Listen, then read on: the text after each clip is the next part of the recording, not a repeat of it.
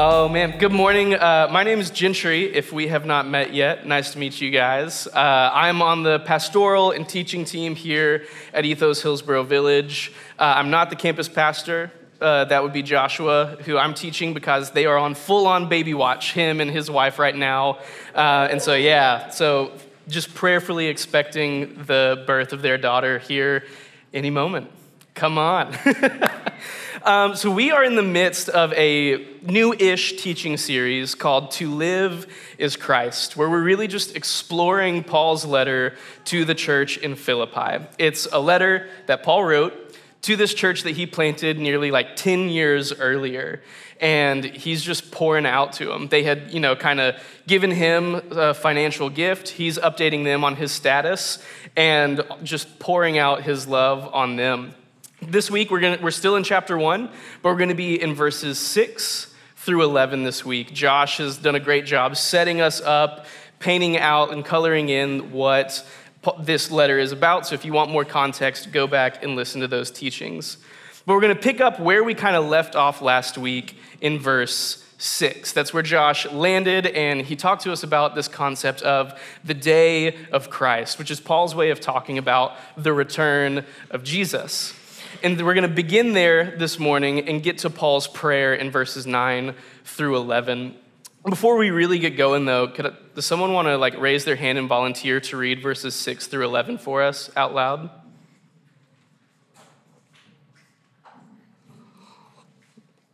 Go for it.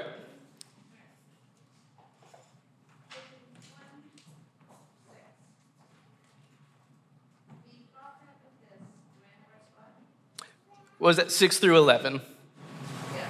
Be confident of this, that he who began a good work in you will carry on to completion until the day of Christ. It is right for you to feel this way about all of you, so that I have put you in my heart, whether I am in chains or defending and confirming the gospel. All of you share God's grace with me. God who testified and long for all of you with the affection of Christ Jesus. And this is my prayer, that your love may abound more and more in knowledge and depth of insight, so that you may be able to discern what is best and may be pure and blameless for the day of Christ, filled with the fruit of righteousness that comes through Jesus Christ, the glory and praise of God. Amen. Thank you so much. So we're going to really be focusing in on verses 9 through 11, Paul's prayer that we heard there at the end of that reading. But I think it's important that we begin in verse 6, where Paul introduces this idea of the day of Christ, because his entire prayer that we're going to get through and kind of walk through step by step is completely oriented around the concept of Christ's return.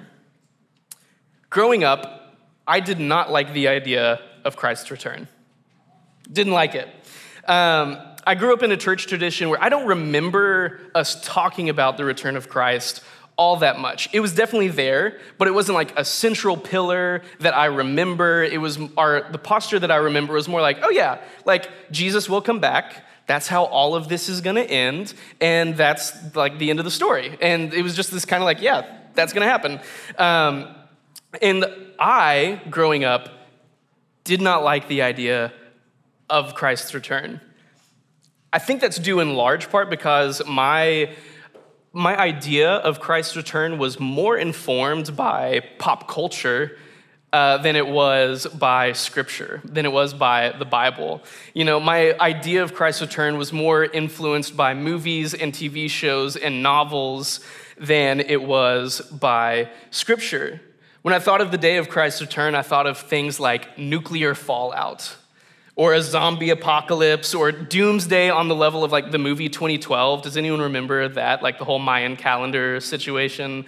Their calendar ended in 2012, so that's when the world's gonna end, is Y2K all over again. But I kind of came up in the heyday of this post-apocalyptic renaissance, where I feel like it was hard to find entertainment when I was coming up that was not either about the end of the world or about life after the end of the world. That was most of what movie, TV shows, books, etc. were.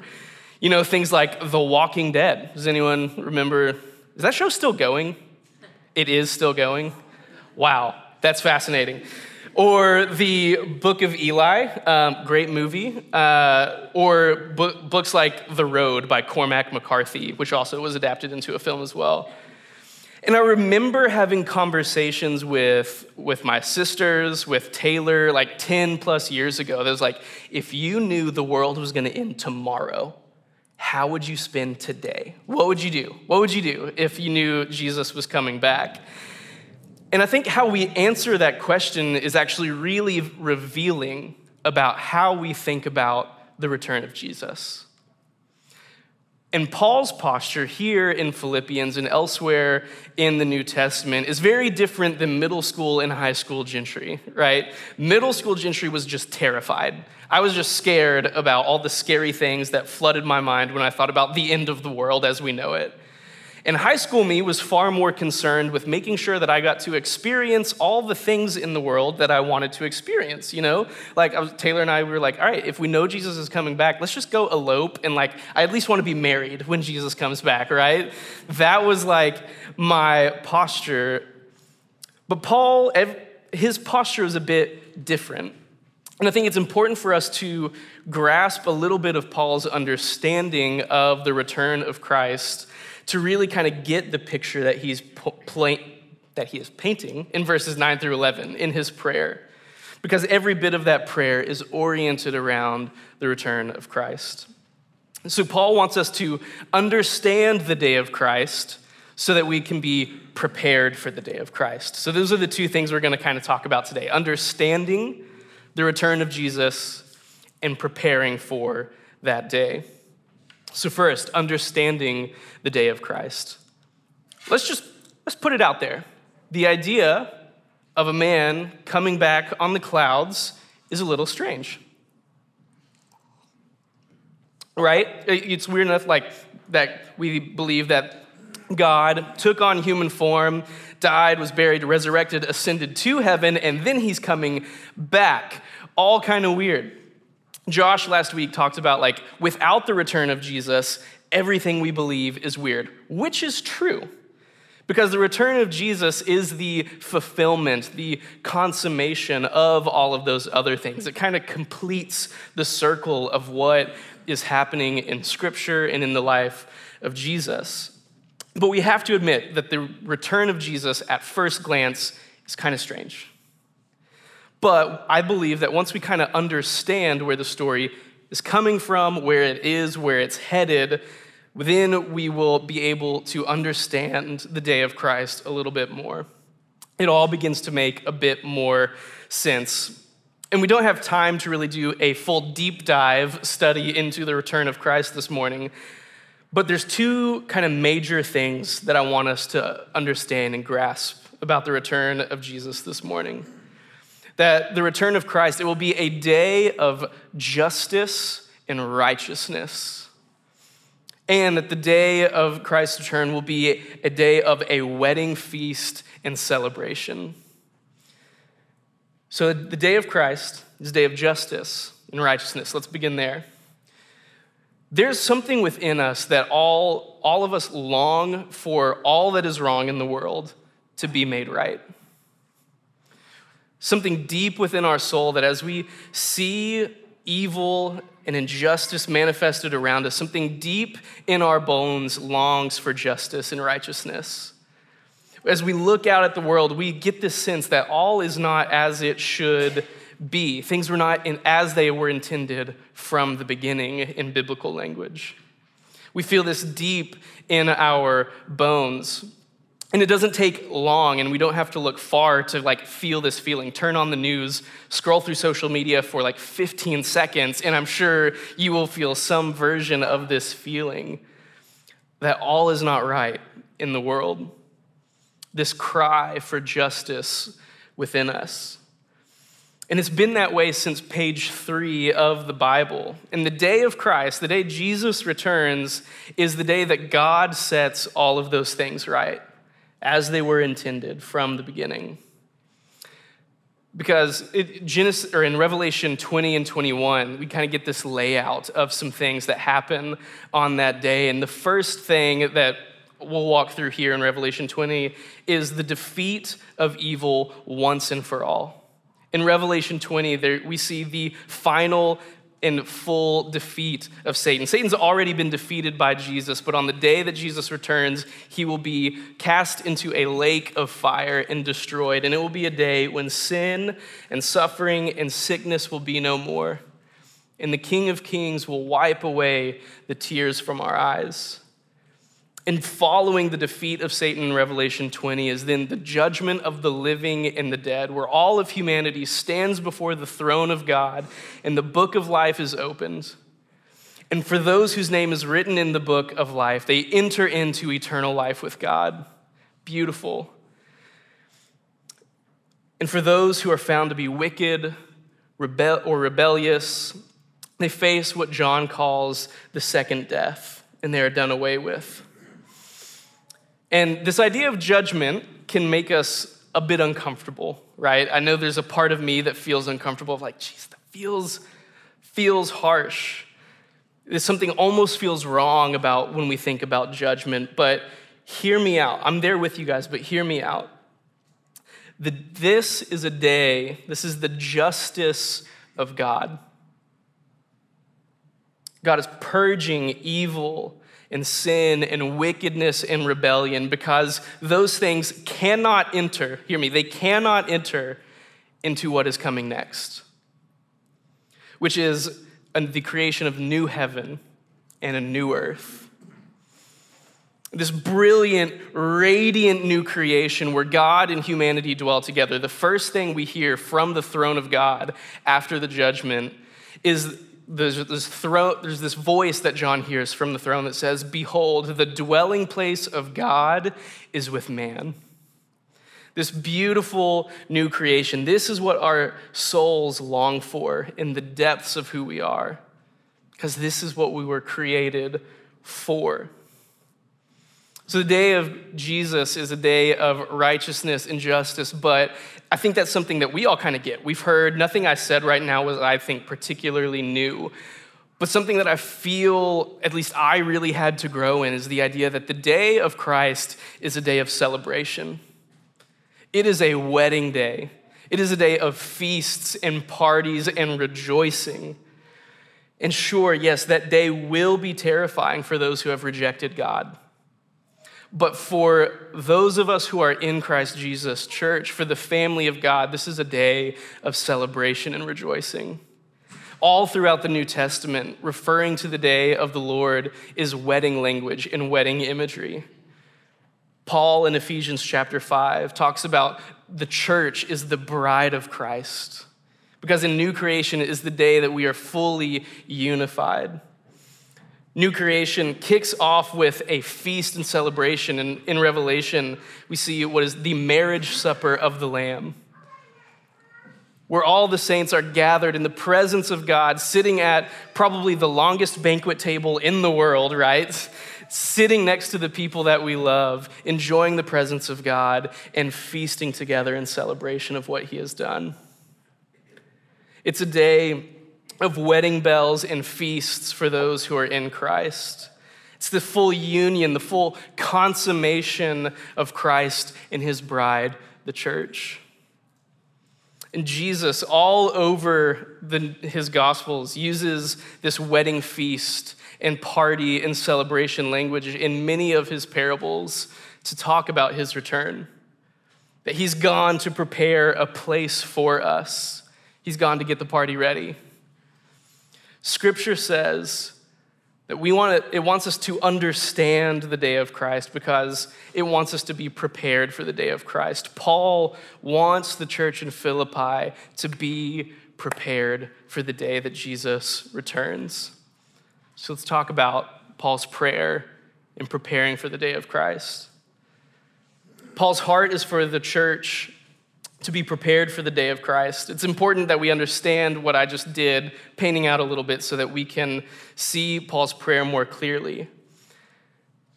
All over, I mentioned earlier that Jesus uses this wedding language and imagery, and there's one parable that he gives in Matthew chapter 25, known as the parable of the 10 virgins or the 10 bridesmaids. And it's the story where Jesus, he's like, hey, so the kingdom of God, it's kind of like there were 10 bridesmaids getting ready for a wedding celebration. And there were 5 wise bridesmaids, and there were 5 foolish bridesmaids. And as the groom was gone and was delayed in his coming back, all 10 of the bridesmaids, they kind of got tired and fell asleep. But then at midnight, there was this loud trumpet blast, and someone announced, behold, the groom is coming, like he's here, get ready, come out to meet him. And the 5 who were wise, they had brought extra oil. They were prepared to wait for the Lord. They were prepared to wait for the groom, but the 5 foolish, they did not bring enough oil. And so they asked the 5 wise, they're like, hey, can we have some of your oil so we can all, and they're like, no.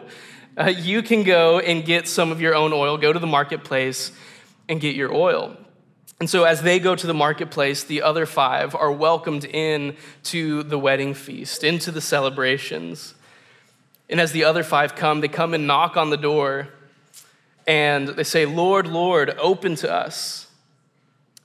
And the groom answers the door and he says to them, truly I say to you, I do not know you. And then Jesus says, watch therefore, for you know neither the day or the hour. And what I want you to notice about this parable is Jesus' heart. Jesus' heart for his disciples as he's looking at them and teaching them is that, hey, I am coming back. I'm coming back. And I want you to be prepared. I want you to be ready for that day. I'm coming back. And Paul, like Jesus, wants the Philippian church to be prepared for the day of Christ. And so he gives this prayer, and in the prayer we see kind of 4 markers of preparation for that day. 1, that the church, that their love may abound more and more. And that with 2, with knowledge and discernment, they may be able to approve what is excellent. And 3, so be found pure and blameless on the day of Christ. And that 4, they may be filled with the fruit of righteousness. So we're going to walk through Paul's prayer here real quick. So Paul begins, he says, my prayer for you, church, is that your love may abound more and more. What that word abound that Paul uses, it carries with it this idea of an excessive amount. Like way, way more than you would ever actually need. It's this overflowing kind of love. Guys, we've talked about love a good bit in the last year, so I don't feel like I need to really beat this horse, but he's talking about agape love. Love in motion, love in action, not just like, hey, like I'm a nice Christian kind of love, like show up, smile, wave, whatever. It's not emotive love. It is love of service. It's a love that walks in these doors and says, how can I love and serve and minister and pray for my brothers and sisters here? How can I lay my life down in service of the people sitting here? It's more than just a smile. And how were you? How was your week? Paul prays that our love would overflow. It's the overflow, that we'd be so full of the Spirit, so full of the love of Christ, that it wells up out of us and overflows, spilling into our time together. That your love may abound more and more. And that 2, with knowledge and discernment, we may be able to approve what is excellent. Paul has similar prayers to this particular line in several of his letters. Prayers about the knowledge of Christ, knowing Christ. And there's part of me, I have to believe that on some level, Paul, though he's writing to a church in Greece and he's writing in ancient Greek, he's thinking in Hebrew. Because he's an Israelite, right? And in Hebrew thought, to know something is not just to know about something. It's not just to know about God. He doesn't say, I want you to know about Christ. He says, I want you to know Christ. In Hebrew thought, knowledge is experiential.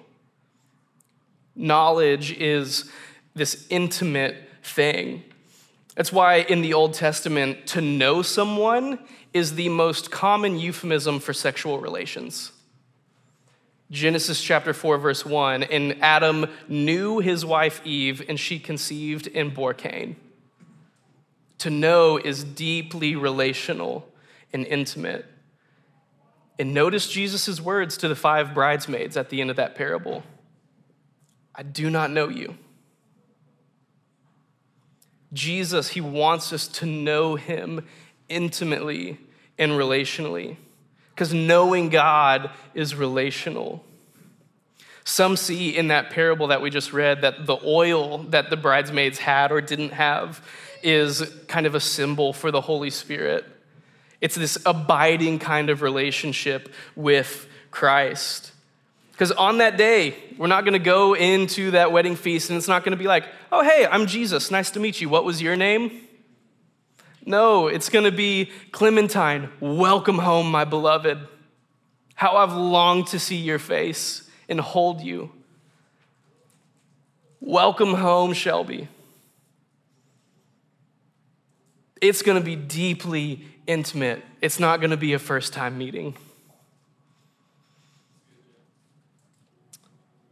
It's this deeply relational and experiential and intimate knowing. But Paul definitely is also speaking to wisdom as well. He says that we may have discernment, able to approve what is good or right or valuable, that we may be able to test what is good, what is excellent. Guys, there are many narratives out there about what is good, what is right, or what is valuable. And Paul's prayer for the church is that we would be able to call out the false promises of the world, of what everyone around us says is good. The easiest one to pick on in our culture's belief is that sex is the best, most valuable thing in the world.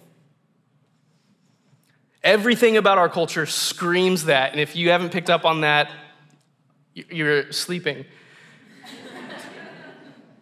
It screams, doesn't it, right? It screams that you are only fulfilled, you're only happy if you're having sex, that your truest, most authentic thing about who you are, the core of your person, is your sexuality and your sexual identity. And Scripture and the Spirit of God scream, no, it's not. It's not. That's a lie. Or it tells us that we'll be happier, we'll be more fulfilled if we keep on hustling just over the hill once we get that promotion.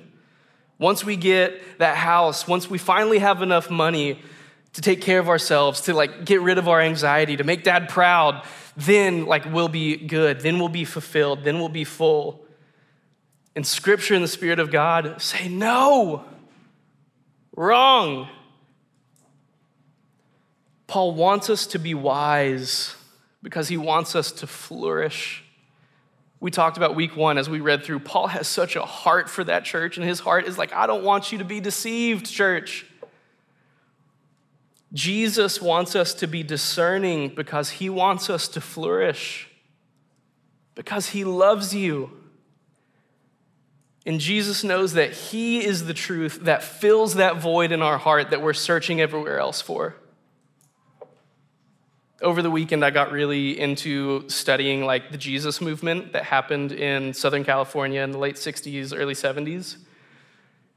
And one of the most common themes of people's testimonies that got saved, all the hippies that got saved, was I was looking for all the right things in all the wrong places.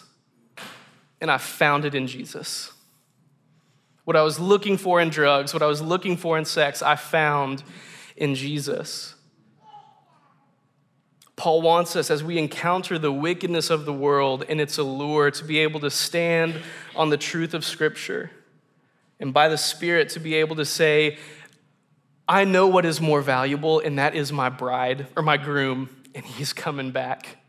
So I'm going to hold out on this thing because my groom is better and he's coming. The enemy and the world, they've been deceivers from the beginning, promising a better way apart from God, by our own strength, gratifying the desires of our flesh. and ultimately only leading to death. And Paul says, church, you need to be able to know the truth, which is Jesus. You have to be wise. You need to know Scripture and discern and test what is valuable. And why? Why does Paul want us to be discerning and wise? So that we may be found pure and blameless on the day of Christ Jesus, like a bride on her wedding day. This really begins to come alive, the wedding imagery and everything, when you actually do just a little bit of study into ancient Jewish wedding customs. The groom would come and he would talk to the father, he would propose, and then the two of them kind of separately would get into this bath called the mikvah and ritually purify and cleanse themselves. It's very similar to baptism. And then they would exchange vows, and the groom would go away and he would prepare the home that they would live in together once they got married. And the bride, while the groom was away preparing a place, would get herself ready. She'd prepare for the party. She'd get the wedding garments ready. She'd make sure she has lamps with plenty of oil in case he came in the middle of the night. And surely we are made pure and blameless by the blood of Christ. But the New Testament authors are also quite clear that we are washed by the blood of Jesus and we are to walk in a manner worthy of Jesus. That we continue to walk in a manner that is pure and blameless so that we may be found ready on that day, representing and honoring Jesus with our lives. In Revelation 19, it says, "The marriage of the Lamb has come, and his bride, the church, has made herself ready. And it was granted her to clothe herself with fine linen, bright and pure, for the linen is the righteous deeds of the saints." In Scripture, linen is the purest white bleached clothing that you could find, the symbol of purity. And that's what the saints are found wearing on the day of the marriage of the Lamb. And what is the linen made of? It is the righteous deeds of the saints. I think this kind of relates to what Paul says in verse 7 of our text today, where he says that we are not just recipients of grace. We're not just passive receivers thank you and move on, but we are partakers in grace. We are participants in grace. Paul, in another letter, he says, should we keep on sinning so that grace may abound? Absolutely not. You have been washed. You've been made pure by the blood of the Lamb. So walk in a manner that is worthy. Walk in that new identity. Put on Christ. You're washed, so walk as if you are washed. Don't be like a dog returning to its vomit. Walk in a way that your groom will be proud of. It's kind of like marriage is similar. When I married Taylor, it wasn't all right, we're committed and I don't have to work anymore, right? No, because we're committed, I actually, in my actions, in my deeds, in the way that we relate to each other, I try to communicate with everything that I do how much I love and respect that woman.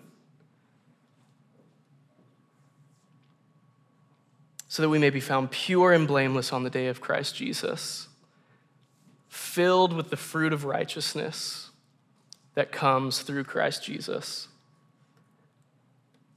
So as we prepare for the Lord's return, as we grow in abounding love, as we grow in knowledge and discernment of what is excellent, so that we may be found pure and blameless, by the Holy Spirit, we are filled with the fruit of righteousness that comes from Jesus. Righteousness, it can be defined as what is right or what is just. But I was looking through a couple dictionaries, and there's one that had a couple definitions that I really liked of righteousness. Listen to these. Righteousness can be defined as The act of doing what is in agreement with God's standards. It's pretty good. I like that one. I like this next one even better. Righteousness is the state of being in proper relationship with God.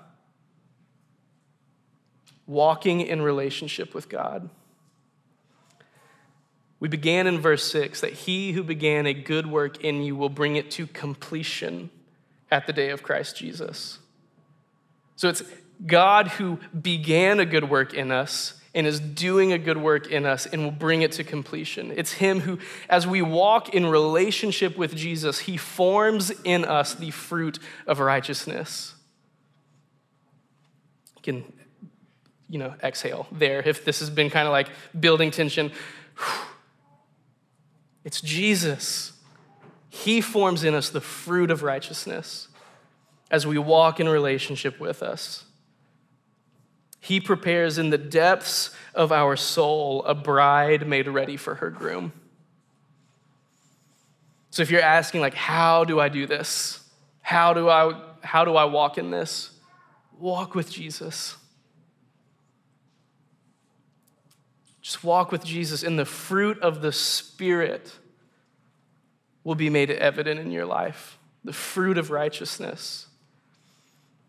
And it will come to completion at the day of the Lord Jesus Christ. We have fruit in this life for sure, but the fruit in this life will pale in comparison to the glory of the fruit in the age to come. We get to sit at that marriage feast with King Jesus, filled with the fruit of righteousness, with our beloved.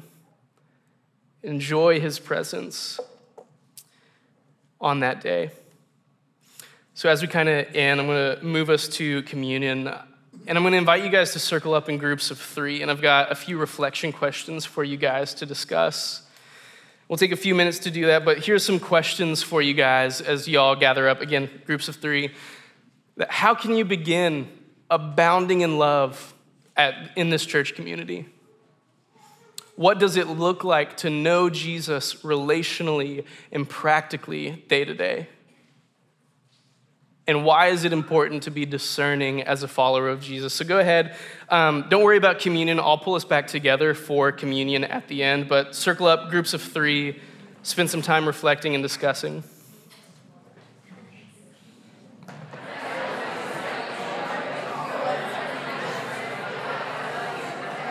All right, I'm going to go ahead and call you guys back up. Wrap up combos.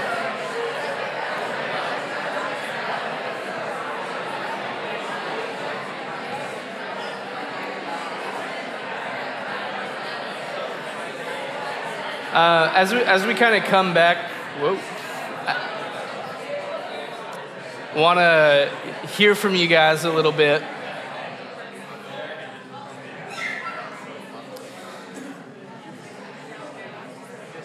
So I want to hear if anyone's willing to share. What are your thoughts, or maybe some thoughts that were shared in your group, particularly around number 1 of like, how can we continue to grow in loving each other in this space and then throughout the week? So I'd love to hear some thoughts from you guys, either whether it's your thoughts or something someone else shared in your group around question number 1.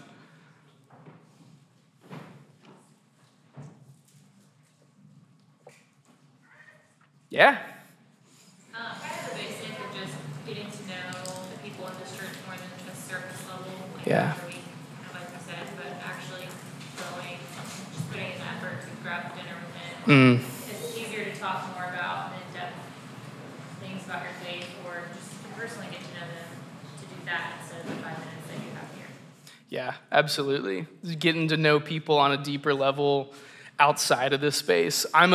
You said dinner. I'm a big advocate for getting meals with people. I think there is something actually spiritual that happens over sharing a meal with someone. So take people to lunch, grab dinner, invite people into your house. Yeah, that's awesome. Anyone else? Thoughts on number 1? Our group kind of talked about, I guess, abiding to me sounds a lot like abounding, and how I feel like this past year, last couple of months, it's been all about kind of internal abiding with Jesus and abiding in him. Yeah. And I feel like now it's a call to action. Like now we have to actually do it and go forth, especially in our church. And a good example was even us just meeting, the last couple weeks or a couple weeks ago. Yeah. Just something so simple like that is like, let's do it now, not just like sit in our prayer closets. It's time to go. Yeah, that we're called to be, that if you couldn't hear, she spoke about how the word abiding and abounding kind of sounds similar, and how, we've kind of talked a lot about abiding and now turning that like overflow from that abiding life with Christ to overflowing, which that word carries with it, that overflowing sense of into abounding in love in our church family. Yeah, thanks. Maybe one more, two more. Yeah.